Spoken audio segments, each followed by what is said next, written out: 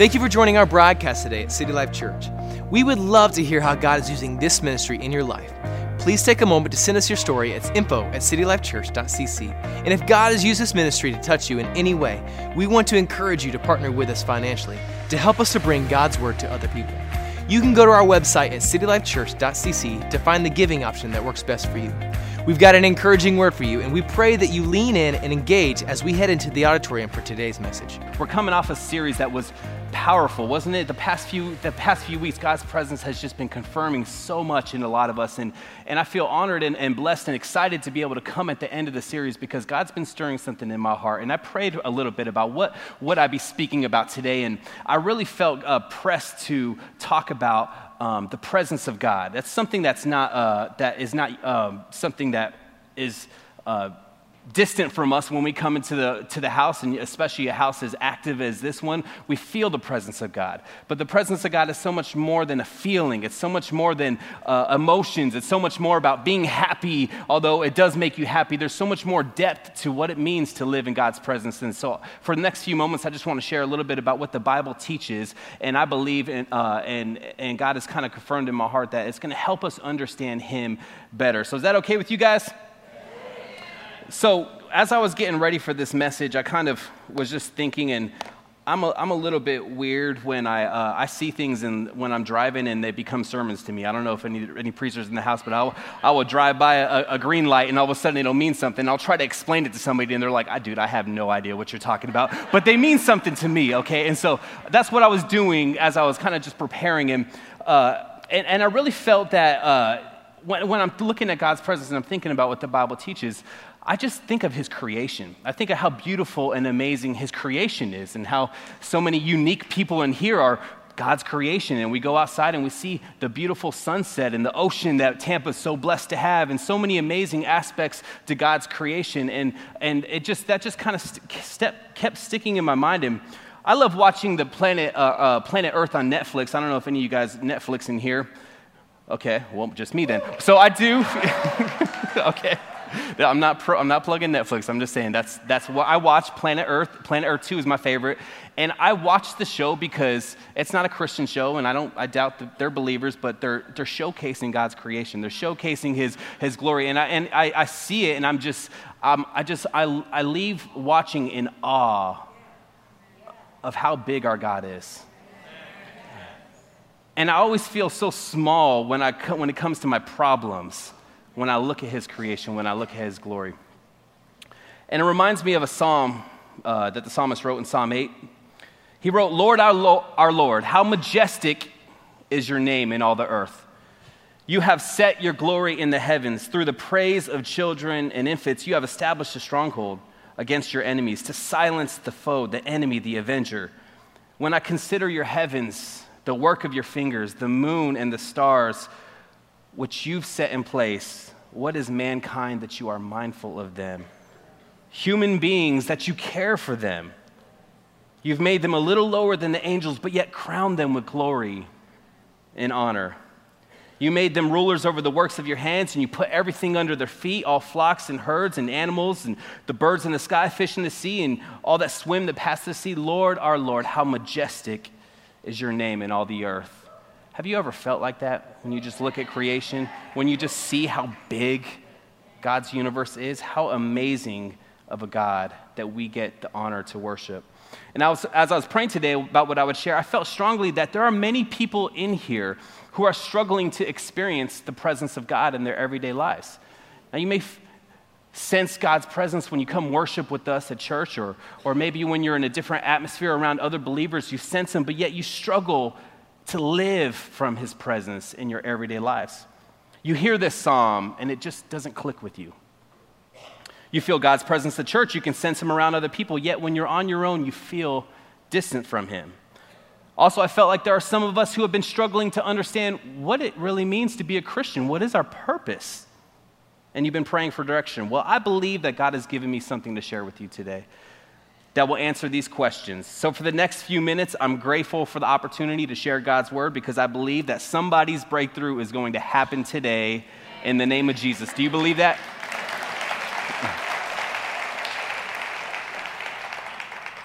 And like the psalmist wrote in Psalm 8, I just quoted, let's all tune our hearts to the voice of God now because he's very concerned, very interested, and very mindful of you. Father, in Jesus' name, Lord, I thank you for your presence, God. I thank you for the purpose that you've knitted deep within each one of us. We're not a mistake. No one in here is a mistake. No one in here is here by mistake. But God, you fearfully and wonderfully have made us and love us and established a way for us to be in your family, God. So we love you, Lord, and we ask for you to lead us into the truth of your word. And we pray in Jesus' name, amen. So, well, for those of you who don't know, I'm from Arizona. That's the West Coast, and it's a lot different from this side. Culture is different. We dress different. We talk different. But I remember several moments when I was younger climbing up. We had big red rocks. Has anybody ever been into Sedona or the Grand Canyon? Okay, just me and each. Pastor, you okay? Gotcha. So I remember thinking of that and thinking about how amazing it was to climb these beautiful mountains. And every time I visit, I try to do it at least once because I get on the mountain and I look at God's creation and I realize my problems are so small. But yet at the same time, I feel so big because I'm a part of a family that God created and established. So my problems fade away, my purpose gets bigger. It's great therapy for me because sometimes I need that. But when you get on God's creation, when you begin to look at it, your priorities begin and your perspective begins to shift. And I believe in a sense that we all feel that. We all have an overwhelming sense of desire to understand our existence more, to understand our purpose more. And I believe this is true because we all carry with us some aspects of our existence that we all share. We read about it in the very beginning of the Bible in Genesis chapter 1, verse 26 through 28. When the Bible says, God said, let us make mankind in our image, in our likeness, so that they may rule over the fish in the sea and the birds in the sky, over the livestock and all the wild animals, and over all the creatures that move along the ground. So God created mankind in his own image. In the image of God, he created them. Male and female, he created them. God blessed them and said to them, be fruitful and increase in number. Fill the earth, subdue it. Rule over the fish in the sea, the birds in the sky, and over every living creature that moves on the ground. And here in the very beginning of the Bible, we see three elements of our existence that all of humanity was meant to share. We are created with one purpose, to worship God. Did you know that you were just fulfilling one of the greatest purposes in your life right now at this very moment? And we pray for so many open doors, but there's no greater thing than what we just did right now, to worship a sovereign and holy God. That's our purpose. To increase in number, to rule and subdue the world by reflecting God's wisdom and justice into the world. And as we worship God, we become the type of people he created to lead this world. Purpose is one of the elements that we all share. We all have the same purpose. Second one is we've all been created with potential. We were designed specifically for this task. No one in here is an accident, by the way. We all had the same amount of potential. Doesn't matter about your gifts. I'm not talking about your gifts. I'm talking about your inner being, what God created you for. We all have potential. And the third one is provision. In the beginning, we had access to God's presence, his wisdom, in order to accomplish our purpose. The Bible story will go on to teach us that God's ultimate goal in the very beginning was to extend the garden to the ends of the earth. The garden was the place around Eden. Eden was the place where God's presence was to dwell. And our goal, the Bible will teach us, it was to extend the boundaries of the garden, to go fill the earth and subdue it. God did not just give us a garden to tend because he wanted us to be gardeners. Some of you maybe thought that, well, maybe I guess I'm supposed to be a gardener in my life. Well, I'm glad that I'm not because I'm not a good gardener, okay?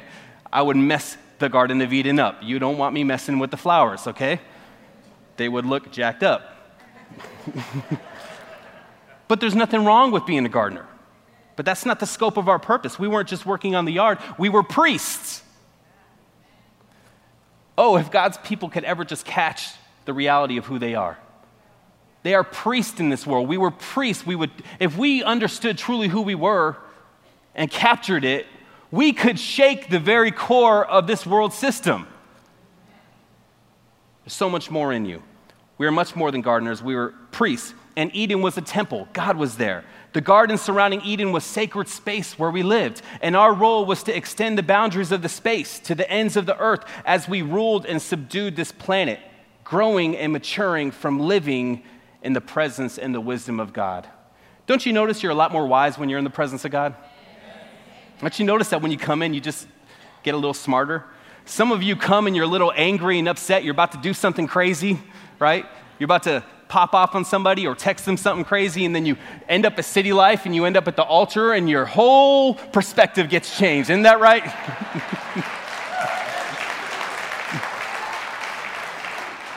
Come on, I know I'm preaching to somebody in here. What is that? That's the wisdom from above. That's worshiping God and maturing into the people that God created us to be. That was our purpose. When we stepped outside of this relationship by trying to gain wisdom on our own, Genesis 3, we try to gain wisdom on our own. We stepped outside of the boundaries of our existence. And we stepped into the wilderness. You say, well, how do you know it was a wilderness? Well, if there was nothing to subdue, our role was to rule and subdue, and if there was nothing to subdue, then everything would have been perfect, right? We were called to worship God, and with wisdom from Him, create and establish communities and families with heavenly wisdom from above. And we see the failure of man was not necessarily that we did what was wrong. That was part of it, but it was bigger than that. The bigger aspect of what we did wrong is we weren't able to continue our existence living with wisdom from above. We had our own wisdom. And we see in Genesis 4 how we failed. Cain and Abel. Cain was not able to handle even a basic human relationship like having a brother.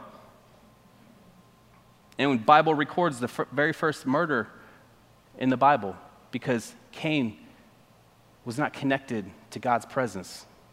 He was not worshiping God, receiving wisdom from above. He didn't understand even how to handle basic reality of relationships. And isn't that true for us in our own life? When we're not coming to church, or we're not reading our Bibles, or we're not praying, or we're not connected to our Father, we begin to lose touch on how we handle our relationships, how we handle decisions in our life. Next thing you know, you're around people you probably shouldn't be around, amen? You're doing things that you probably shouldn't be doing. What's going on here? You're not growing. You're not maturing. You see, God designed us so that we can grow and mature into the people He created us to be. Imagine the first human couple. They had a monumental task to rule and subdue a whole planet. There was no John Maxwell videos, by the way. There was no podcast to subscribe to, right? There was no TED Talks. You can't go on YouTube, figure out, okay, what do I do? There was no Rise conference to come and get pumped up or Brave conference to come and get inspired. What? There was purely just worshiping God. And that's how simple it was to worship our Creator, to grow in maturity, to become the people God created us to be. So without the presence and wisdom of God, we see the breakdown of humanity continue all throughout history. And instead of becoming the people God created us to be, we fell short, and the power of idolatry and sin tightened its chains around us as time would unfold. So what does God do at this point? Does He abandon His creation project? Does He abandon the plan of being with us? No, it was through the love of God that created us. So it was through the love that He set out His plan to rescue us. And the love of God fueled His great rescue operation. And that's what this is right here. A story of God's rescue of His people, of His creation. We serve a loving God who loves you. He's not angry at you. And He desires to be with you. He's always desired to be with you. Many of us know the story of the Old Testament, of how God made a covenant with Abraham. Abraham would become a great nation, Israel, and this nation would become a light to the world through which all the nations of the world would be blessed. Now today, I don't have time to go into all the aspects of the story, but it connects us all to Jesus.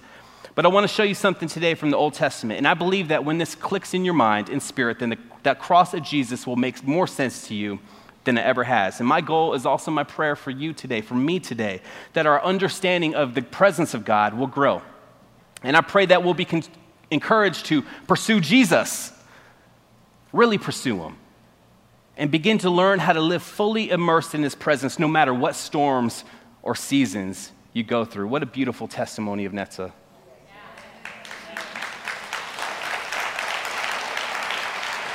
And I'm sure if we could talk to them right now, they will tell us that the presence of God is strong around them right now. That his hand never left them, no matter what storm or season they faced. And we all have the ability to live from that presence. So in order to understand what I'm wanting to show you, we first need to understand the purpose of the temple in the Old Testament. In Genesis 1-3, we learned that Eden served as a temple. And the goal was to spread Eden to the ends of the earth so that this whole planet would be a temple with God's presence filling it. However, we all know the story. Eden was defiled by Adam's failure to worship and to maintain sacred space. And this disrupted the unity between heaven and earth because Eden, or the temple, was the place where heaven and earth connected together. It was where God's manifest divine glory rested. So as God was working with Israel to accomplish his plan, he would begin to restore his presence in stages. A couple of those stages was this: the tabernacle and the temple. God's presence dwelled in the temple and tabernacle in order to maintain his presence, we get the amazingly interesting book called Leviticus. You ever read Leviticus? Well, today we're going to read through the whole book of Leviticus. I'm just joking. We're not going to do that. I'm just joking. But in this are rules and rituals and offerings, and what God was doing, he was teaching them how to maintain the space around the temple so that God's presence could dwell. And it's interesting because in the garden, it was safe for man to be with God.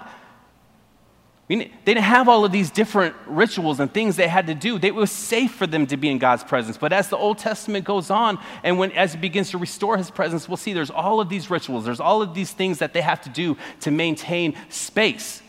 Well, what's going on here? The problem is that God's presence for us in an impure state is dangerous. The temple was a place where heaven and earth came connected together. And God's presence, by the way, is powerful. Did you know that? It's big. Oh, by the way, he spoke the universe into existence. So we're not just talking about like a little God. He's a big God. And he's a powerful God. His presence is powerful. Okay? And it's like somebody who melts metal. I'm sure a lot of you don't know or have never seen that. But when you take metal in a pure state and you put it in fire, you put it in hot and heat, if there's no impurities on it, it will be simple. It will just melt. But if there's impurities on it, if there's any type of junk or stuff that's not supposed to be on it, when you put it in that heat, it just fizzes up and it begins to explode. And that's a little bit, now that's not biblical, don't say that you're going to explode when you get in God's presence. That's not what I meant. But I'm trying to help you understand what it means to be in God's presence. And we can't just carry any old impurity into his presence. It's dangerous in this state. And I'm going somewhere. You might be saying, okay, what does this have to do with me right now? I promise you it has something to do with me. Just follow me. So God gave specific instructions to Israel to show them how to maintain the purity of the temple space so that God can meet with man safely. And the specific place of this meeting was the Ark of the Covenant. Now, the exact location of where God rested was the lid of the ark. And the Hebrew word that is used to translate the word lid or covering is kapporeth. That's Kapporth. And it was at this place where the divine glory of God appeared in the cloud to meet with the people in Exodus. Chapter 40, verse 20 to 21. Moses took the tablets of the covenant law and placed them in the ark, attached the poles to the ark, and put the atonement cover over it.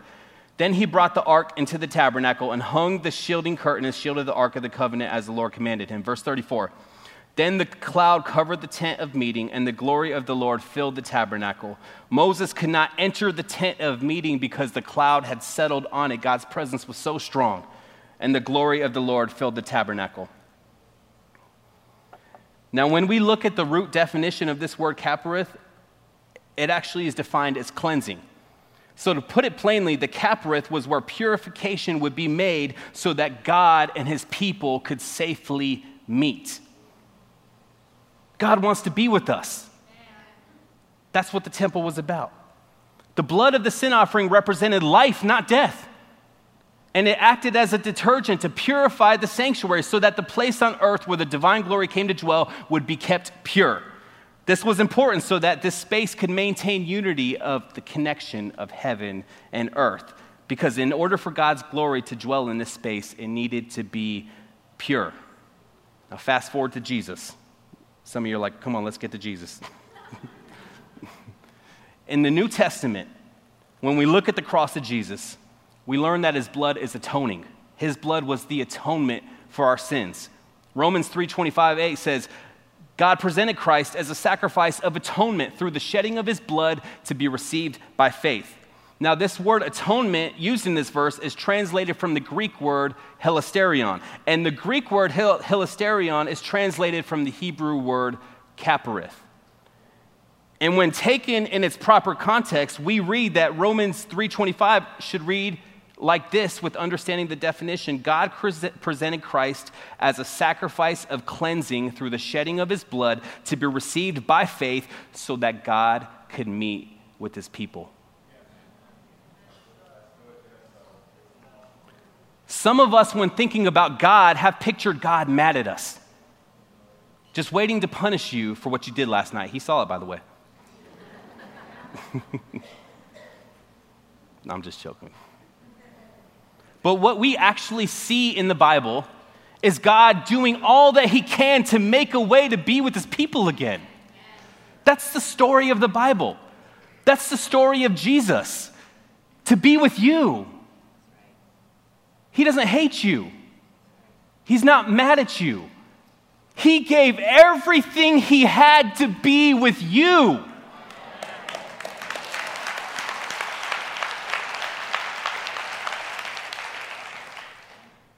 Because I don't know about you, but if I don't want to be around people, I don't hang with them.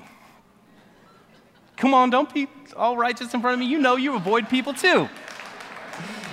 If I don't want to be around somebody, I don't extend all my energy to be with them. I don't go out of my way. I'll be nice and pleasant. I'm a pastor and a Christian. I got to be nice, right? Christian first. That's the most important. Be nice to people. Love people.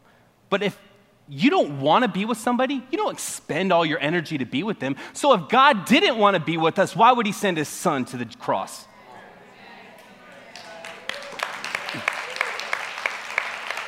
And I'll make it more personal. If God didn't want to be with you in your darkest moment that you've ever had in your life, why would he send his son to his darkest moment that he ever experienced so that you could be with him? Because the truth is this: your emotions don't change God. Your lowest moments in life cannot change what happened at the cross. He emptied himself to the point of death on a cross because in your darkest moment, he said, I love you and I choose you. Give it up for God. Come on. That is an amazing, amazing, amazing thing.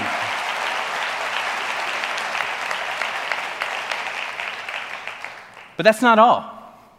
Not only is the blood of Jesus our purification so that we can meet with God, the life of blood of Jesus literally purifies the space of our body so that our bodies become the place where heaven and earth meet together in unity.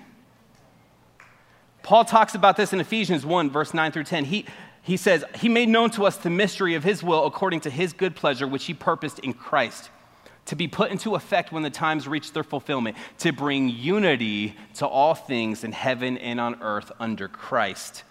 Jesus is the place where heaven and earth comes together.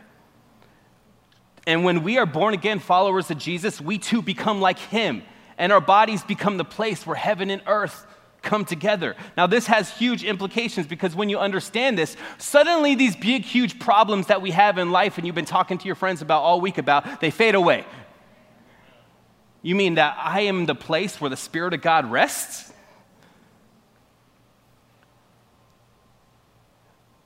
This is why Jesus says in Matthew 5:13, you're the salt of the earth, the light of the world.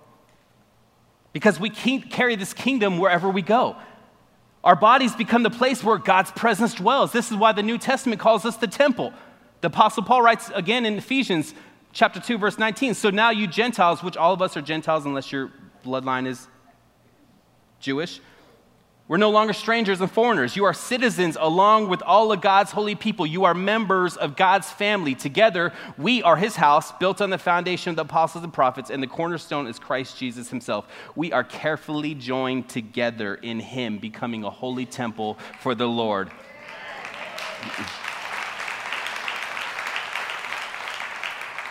This is what it means to say that we are the church. This is what it means to say, you've heard it said, well, we're people, not a building. That's what it means, because you're a temple of God's Spirit. We are carriers of his presence. We carry his Spirit. We are the living and growing body of Christ. So if you wonder why God has been rubbing you the wrong way, he's trying to make you fit.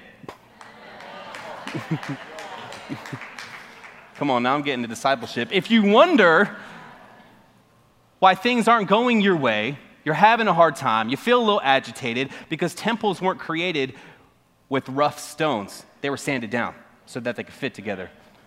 And if you're going to fit next to your neighbor, you know some of you need some sanding. Isn't that right? Some of you need a little dust taken off. That's what he's doing. What is he doing? He's helping us fit together. We're the temple. We're the body of Christ. And his goal is unity, for us to be connected together in unity. This is why, as God is restoring his presence to the earth, he is extending the boundaries of Eden in a sense. He's accomplishing his task through us because we're carriers of his presence, and the Great Commission is to go out and make disciples of all nations and extend the boundaries of Eden, extend the boundaries of his kingdom, extend the boundaries of his presence to the ends of the earth. Come on.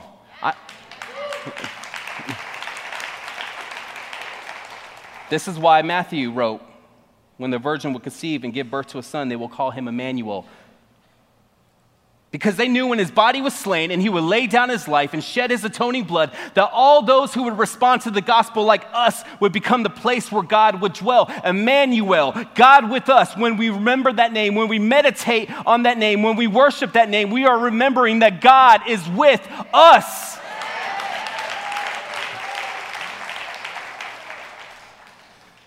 And when we are born again, followers of Jesus, we once again have access to God's presence. We regain what was lost in the garden, our purpose, our potential, our provision. All of this is brought back into our lives, and we find this living in God's presence. Not back and forth, not sometimes we feel him, sometimes we don't. Sometimes he's around, sometimes he's not. He's always with you. We're not magically inviting him in here and he just comes because he's finally happy with us. The blood of Jesus seals your body. He's always with you. The problem is, where's your heart at? The problem is, where's your heart focused on? Because when you align this thing on the truth of God's word, you align your heart on the truth of what God claimed to do at the cross, all of a sudden you're right into tune with his presence and you feel him all around you. Well, what happened? He's always been with you. That's the plan. God is with you. And he's never going to leave you. He's never going to forsake you. He's got a plan and purpose for your life. If you're going through a dark space today, lift your head up. You have purpose. If you're struggling with identity, lift your head up. You have potential. And if you're wondering how you're going to make your life work, like all of us have at one point or another in our life, lift your head up, because you have provision from above. Because we've been restored to God's presence, we now again have access to our purpose, our potential, and our provision, but yet sadly, a lot of us today don't live fully aware of God's presence in our everyday lives. Some of us struggle to believe this. We struggle to believe that we have purpose. We struggle to believe that we have potential. And we struggle to believe that we have provision. A while back, I used to live at a part of town, and there was a really nice gas station that was next to me, but I didn't like going to it, and I didn't like that it was there, because at night sometimes when I'm watching movies or something, and I'm in my house clothes, I'm not dressed up like this, by the way, at home, right? My hair's messed up. I got shorts on. I don't want to run into anybody, right? I don't want to see anybody that I know. I just want to, boom, go get my thing and go back. That's what I want. But I never went to the store because I never really, at the end of the day, I'm just too late. I'm just too tired to go change my clothes. So I just stay at home. I just don't go to the store. But then I moved into this to this condo I live with my wife, and there's this tiny little hole-in-the-wall store. I love it because there's never anybody there. And the people that are there, I've never ran into anybody I know. I just go in that thing, get what I got, and I'm out. I'm good. It takes me like a minute. Because I'm comfortable. And I wonder how many of us avoid God's presence because we're not comfortable there. I wonder how many of us avoid seeking Him throughout the day because we're not okay with ourselves. We're not comfortable in our own skin. We're not comfortable with the things that we've done in our past or where we're at in our life. Maybe we think God's going to judge us. Maybe we think He's going to ridicule us because of how we feel in that moment. And so we avoid Him.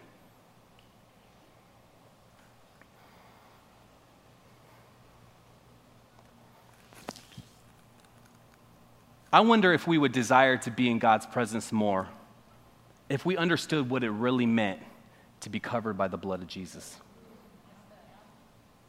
I wonder if we would chase God with all that we have, regardless of our past, regardless of what we've been through or how we feel in that moment. I wonder if we would chase Jesus with all we have if we really understood that we were covered by His blood.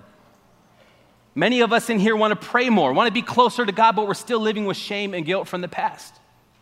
And that's keeping us from fully surrendering and moving forward and resting in God's presence.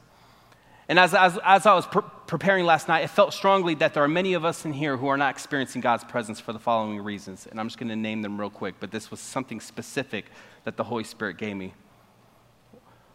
One, you've been trying to get close to God, but the shame of your past is keeping you from moving forward. Or you've been desiring to feel and sense God around you, but the memories you carry of hurt and trauma, bitterness and betrayal have closed your heart up. And you're not surrendering these parts because of your fallen heart because you just can't trust God. You just can't get yourself there. Or you don't understand or believe that you're forgiven and pure before God. So you attempt to experience God's presence moving in doubt instead of faith. Or maybe you're living a good life and doing the right things. You're active in the church, but your spiritual life is growing cold because you're not resting in the presence of God. Work, children, responsibilities, and pressures have taken hold of your attention and your energy. And then there are some in here who even at this very moment know you're not living right. You're far from God, and you just don't know how to get out of the chains that you're in. Jesus told a story in the New Testament, one of the most beautiful descriptions of the blood of Jesus and salvation. There was a father with two sons. Many of you heard this story before. He had a lot of wealth, and he had laid up this wealth for his sons to take as an inheritance. And like most kids, the youngest one just couldn't wait. You ever have kids like that? They just can't wait. They just need it now. They want money now because they have this great plan that's going to work, right? And the father loved his son. Probably knew it wasn't right, but he gave him the inheritance. He gave him what he asked for. So, of course, the son goes out and he squanders it. I mean, he was living good. I don't know. The Bible doesn't say how long. I'd say it probably lasted like a month, but maybe a little bit longer. Who knows? But he went out and lived life. He went out and did everything that he can do until he got to the deepest and darkest moment that you can ever experience. Begging for food and eating out of a pig's trough. Rock bottom. And in this moment of desperation, his mind was warped. And he thought, if I could just get back to my father's house, then maybe I can be a servant. Maybe he can hire me and give me a job. And then I can have a place to lay my head at night. I can have a place to eat food. And so he made it up in his heart to go back to his father's house. And with the shame and guilt of all of his bad decisions, he began to form excuses and stories of what he's going to tell his father when he gets there. Because he already knows his dad's going to be mad. His dad's going to be mad at him. His dad's going to give it to him. And so he starts making his way to his father's house. And his father happens to be outside and sees his son coming. And out of pure love and compassion, he just goes running after his son. He doesn't care what it looks like. In this time, in this culture, it wasn't acceptable for an elderly man to run, especially one with wealth. He had servants who could run for him. But he didn't care what he looked like. He didn't care what people thought. He didn't care what the culture had to say. He went running after his son.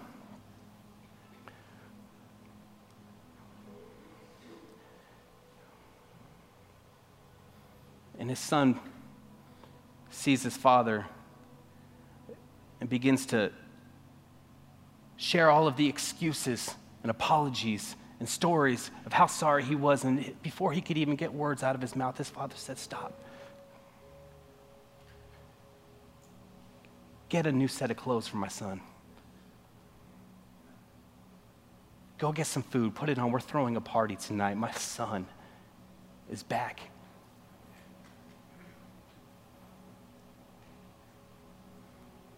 And many of us in here, we're afraid to face our Father because we think He's mad at us. Amen.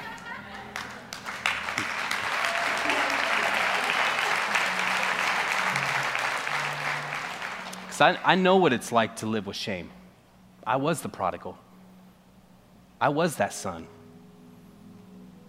I was on the streets at 16, homeless, addicted to drugs, foster care, emotional abuse, sexual abuse. The lowest place, I didn't recognize myself anymore. I know the life of a prodigal. I know the shame and hurt and guilt that you can carry. But when I met Jesus,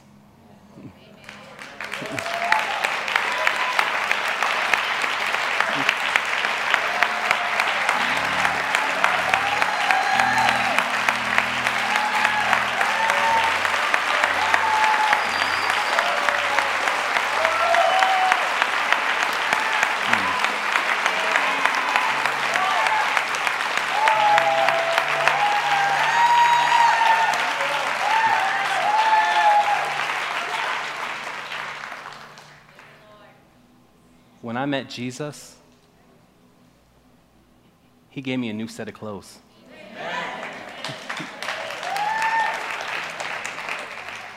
And the new set of clothes is the blood of Jesus. You have a new identity, a new purpose. You're equipped with potential. You're equipped with provision. You're covered. And not all of us in this room, but some of us in this room have been hiding.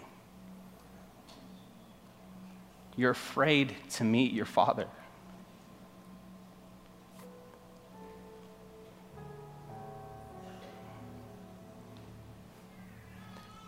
But He doesn't have a list to throw in your face. He's got a new set of clothes. He's got a party plan for you. He's got a purpose for you. He's got a hope for you. He's got a future for you.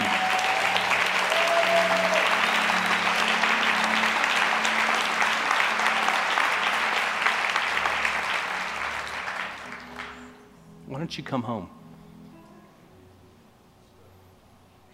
It's not everybody in here, but somebody in here needs to come home. Somebody in here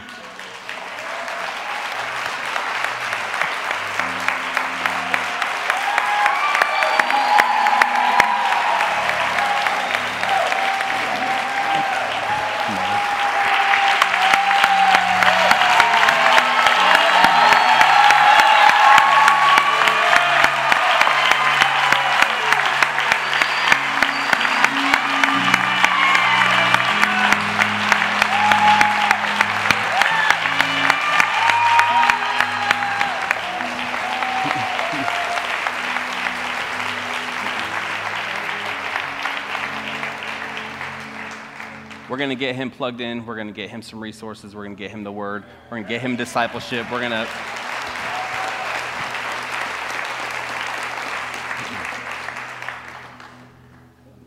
Now go ahead, keep standing, because we're going to worship the Lord. Amen. Yes. For those of you who may not know your Father yet, I want to pray with you, and you're just going to open up your heart and pray. I'm just going to lead you, but you're talking to your Father. You're not talking to me, and He's here with you. And I want to pray, and after we pray, we're going to worship God, because you can't really experience the fullness of God's presence until you're covered by the blood of Jesus. So I just want to not assume. We're going to make sure that everybody in here, so if that's you, I'm not going to ask you to leave your seat. Just follow me. Don't run from God. He loves you. He's got a great plan for you. So let's pray. If this is you, go ahead, City Life, follow me too. Father in heaven, we come humbly before you. And God, I know that my life is not my own. And I know that there's things in my life that I need to let go. So Jesus, take these chains, take these bondages, take this sin, and I surrender it to you. And Father, I thank you for the grace of Jesus by giving his life so that I can live. Jesus, I make you the Lord of my life. I will follow you, I will listen to you, and I will obey you for the rest of my life. In Jesus' name, amen. Come on, give it up.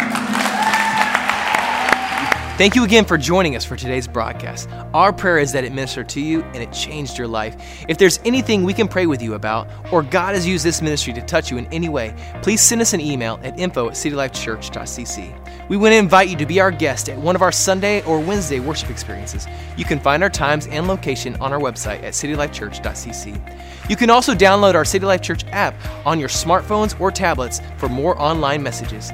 It was great having you with us today, and we'll see you next time.